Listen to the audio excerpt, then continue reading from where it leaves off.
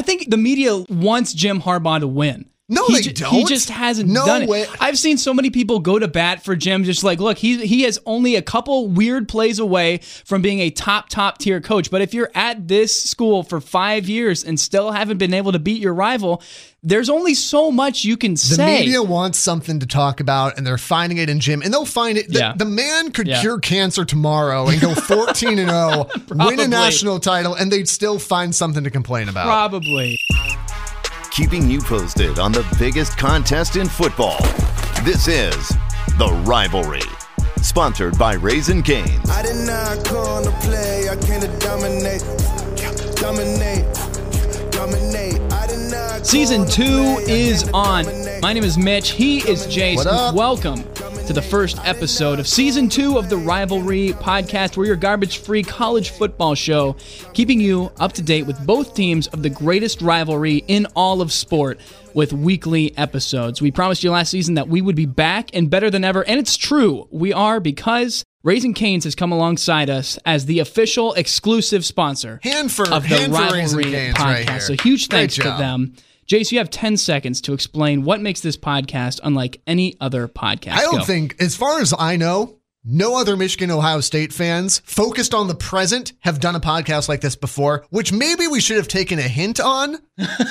But here we are, and we're glad that you're here. By the way, on Twitter, at Jace and Mitch, on Spotify, iTunes, the podcast app, really, wherever. Search for The Rivalry Podcast. Again, on Twitter, at JACE. And Mitch, we'd love to hear from you. So the game clock, we're going to do this every week. Episodes are going to come out on Wednesdays through the whole season, keeping you guys in the loop of what's going on with that team up north and Ohio State. The game clock is what we're going to do at the beginning of each episode. It's keeping track of how many days till the game. The game clock says we have 3 days until kickoff and 91 days until the game. There's some people will take like an aspirin for a headache that they know they're going to have. How far ahead can I start doing that? I started last 90 week. days. That's good. That's good. I started at the Miami, Florida game. I was going, oh my gosh, this is happening. What a first week of college football is going to look like. This Goodness is amazing. Gracious. Okay, what are we diving into this week? So we've got this new thing that we're going to do, and I guess it's all new if it's your first time joining us, so welcome. It's called the Soapbox, where we're going to get 2 minutes of unadulterated, uninterrupted, kind of, I'm going to get this off my chest type of speech. And so I think I'm the only one that's going this week, but know that you've got that option in the future. Noted. Game predictions, of course, Michigan, Middle Tennessee State, and Ohio State and Florida Atlantic. We'll get into some of that, what you can expect. And as always, the brand new segment that we started in the offseason, the worst tweet of the week. And I cannot wait to get to it. It's a good time. So let's start off with the soapbox, because I need to get this off my chest today. And this might surprise you when I first say this, but Ohio is a magical place. It is. I can attest to that. Amazing place. The people and the media here are just like the Ohio weather.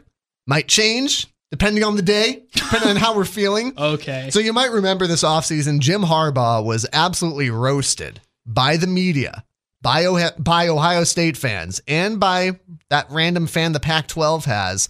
It's just so we remember they exist. He was roasted over comments he made about Urban Meyer. He was asked by the media what he thought about Urban Meyer retiring. And you can find this in a previous podcast episode too, by the way. And Harbaugh said, you know what? Success has followed Urban everywhere he's gone, but so has controversy. A statement that is verifiably true. Like you can't debate that, you would think, but it seems like nobody really likes the truth. So pundits whined and moaned that Urban isn't the coach anymore. Urban's retired. Leave non-coaches out of this. And despite this statement being true, apparently a non-coach isn't supposed to be involved in this bickering. Like it's Harbaugh versus Ryan Day at this point. All that changed last week when on the set of the Big Ten Network, Urban Meyer's on this panel and they said, hey, is this Michigan's year? To which he coyly responds, for what? And the media loved it. The media loved the shots being fired. The Ohio State fans loved it. That college friend of yours who pretends to like Stanford now that Andrew Luck retired, he loved it too. So suddenly a non-coach is allowed to take pot shots at a rival that he's no longer involved with. He's allowed to be part of a professional panel, supposedly unbiased, and continue the rivalry smack talk. And the media doesn't care. They love it because Urban Meyer qualifies for the one rule the media has. Don't be Jim Harbaugh. And I would say this is Urban Meyer at his worst, but I forgot that Urban's leading a team building conference with Gene Smith and teaching a class on leadership this fall. Are you done?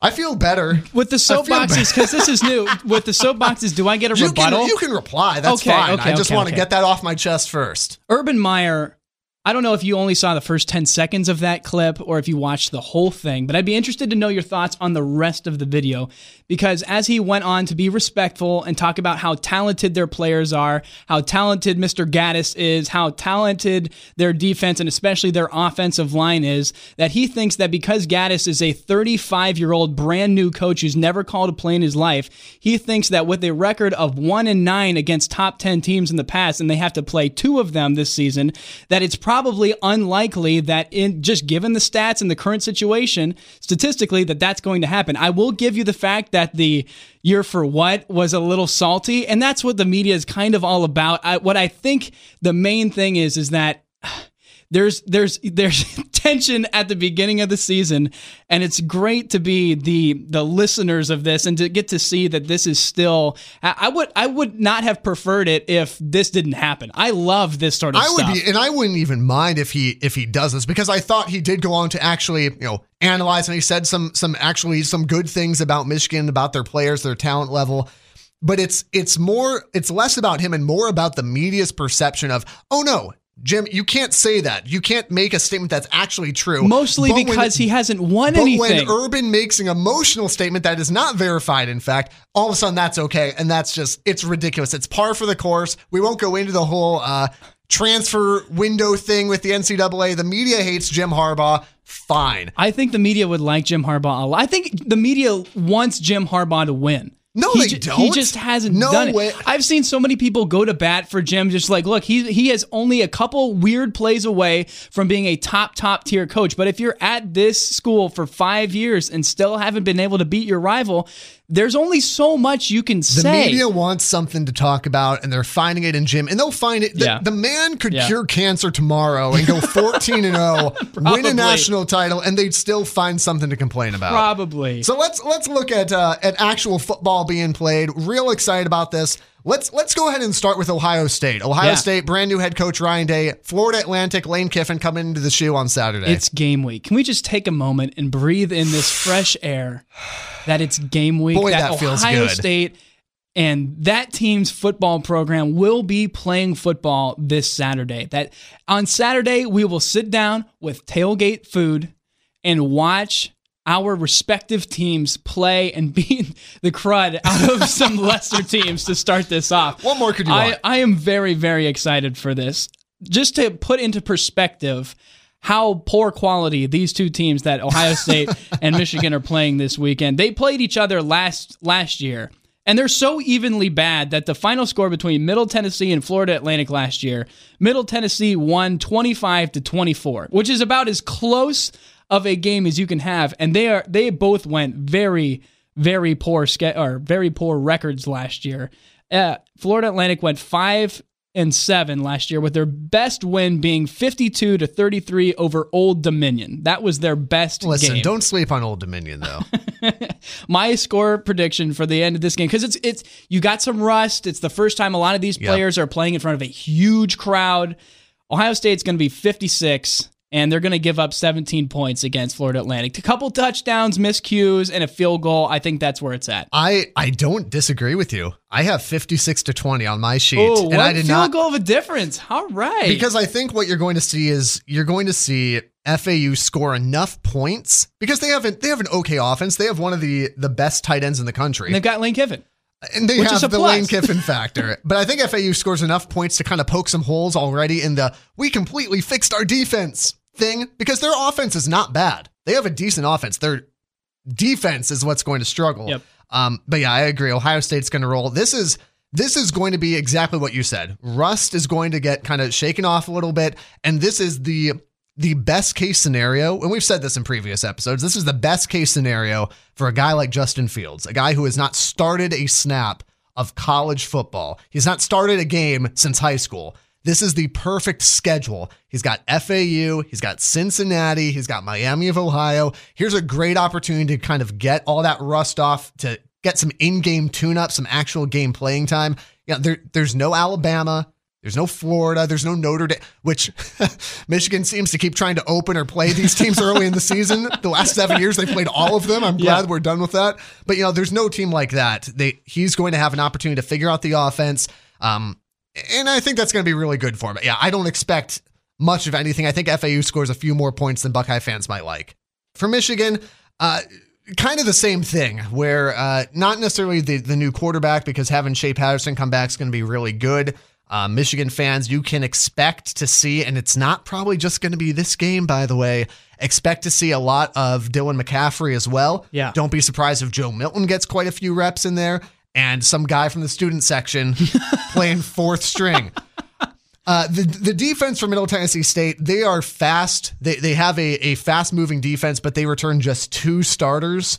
That's going to be a problem. It's a night game. It's the season opener. It's against Michigan. It's on the road. So all these things do not play in the favor of the Blue Raiders, which is also a real-life mascot in Division I football. Expect a couple of possessions for Michigan to kind of figure out the game plan.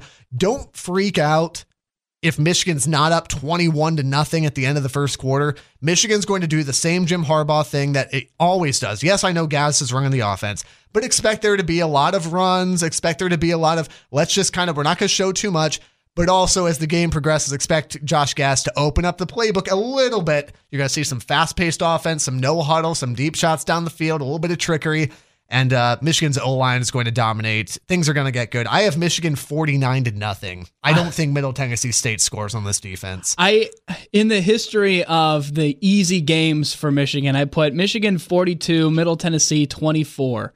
Shaking off the rust. You think they're going to score 24 points on Michigan's defense? I mean, you hate to see it, but I think that would be a possibility. So we're going to see what happens. If you think that Jason and I change my worst tweet of the week. Hold on. If you think Jason and I 24 points, I think it's going to happen. Okay, we'll talk about this. Boy, next I can't week. wait till next week. If you think we have no idea what we're talking about and you want to let us know what your score predictions are, tweet at us at Jace and Mitch what your score predictions are. If you beat us in the final scores, if you're closer to the final scores than we are, you will be thrown into a raffle for a $25 Cane's gift card. That's basically 4 3-finger chicken combos and a lot of bragging rights. And you can eat them all at the same time. Why wouldn't you? I mean, that's what I do every time. 4 at a time. There's no other way to do it. So let me go back real quick for a second and talk about why my score predictions are the way they are, because I feel like I kind of breezed over it and you gave much more of an in-depth analysis. Well done. I think that Ohio State is going to give up less points to their opponent. One, because of, I almost said Chase Winovich, and that's not his name. Chase Young. Chase Young. 2 Chases, give me a break. Chase Young. He's basically Nick Bosa, but with way cooler hair. He's got the long dreadlocks. Be on the lookout for him, because as a defensive unit, that was the big flaw for Ohio State last year, is we were giving up huge plays to everyone. That wasn't matter if they were good or bad. We were giving up huge plays across the board. And so what I think, having 85% of our defense come back, that's a huge deal. I know you guys had the number 1 defense in the country last year. I don't know what percentage of your defense is returning, but having 85% of the defense that now has bowl game experience and has a lot of just experience in general, having kind of felt what that sting is of giving up big plays, I think that is a huge advantage on the Buckeye side. But just because you have experience doesn't mean that you've gotten better. Fair. You know what I mean? Fair. Well, at the beginning of the season, this is all you can hope for. You take these random speculations and just hope for the best. All last year, all we heard, or because I'm hearing Ohio State stuff, is we fixed the defense, we fixed the defense, we fixed the defense. They gave up plays, 80-yard runs, etc., from game 1 all the way through the bowl game, and nothing changed. There was improvement. I think it wasn't a fast enough improvement. You beat Maryland because the guy overthrew his receiver, and you still gave up 40 points to Michigan in one of the biggest Ohio State wins you've had in years. Okay, next week I'll bring the actual statistics so I don't just sound like a mope. See, this is what I'm going to prove you. If you are new to the Rivalry Podcast, this is what you can expect. Expect Mitch to bring emotion, and I'll bring logic and class. Welcome to the podcast. Thanks for having us. All right, so Justin Fields is our other guy. He's a quarterback. Obviously, Dwayne Haskins has moved on. He's with the Redskins. He's going to be their backup quarterback. by the way. He was insane. It's a shame to think that people aren't going to remember Dwayne Haskins as much or as impressive as he was, record-setting passing quarterback, because it was Urban Meyer's last year. I think that's how people are going to remember last year.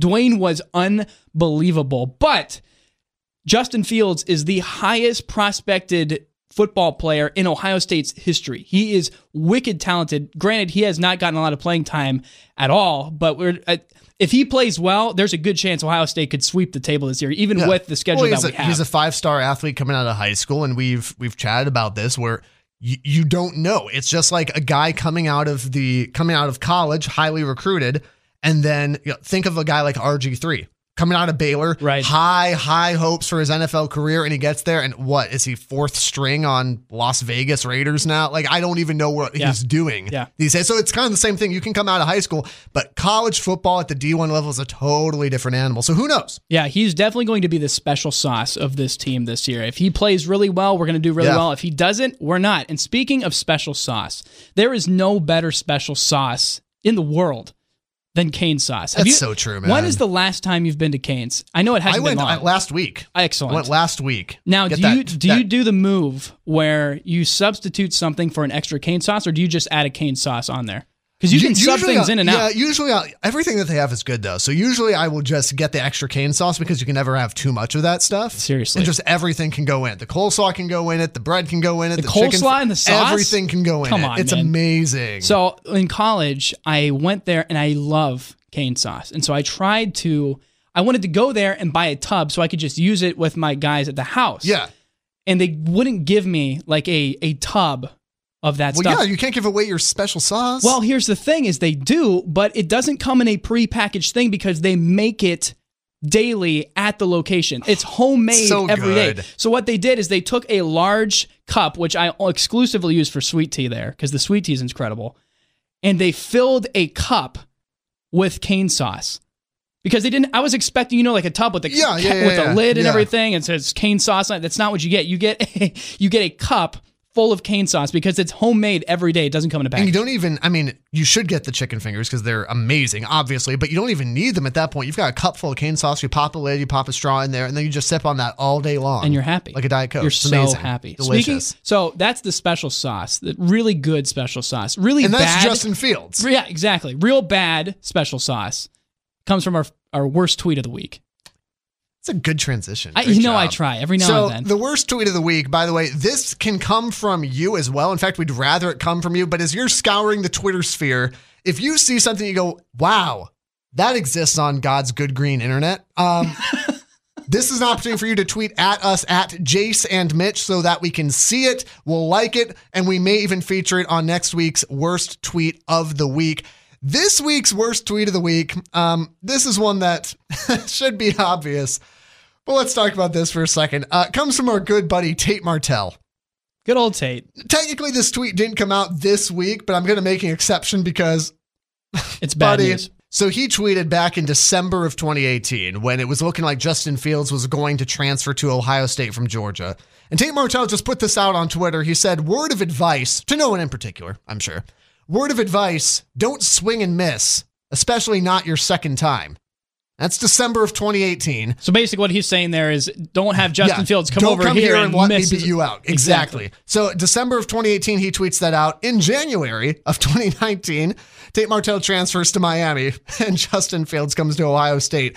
In August of 2019, Tate Martell gets passed over for the starting job at Miami. Whoa! And last weekend, Tate Martell starts the season 0-1, taking snaps at wide receiver with 0 catches to show for it.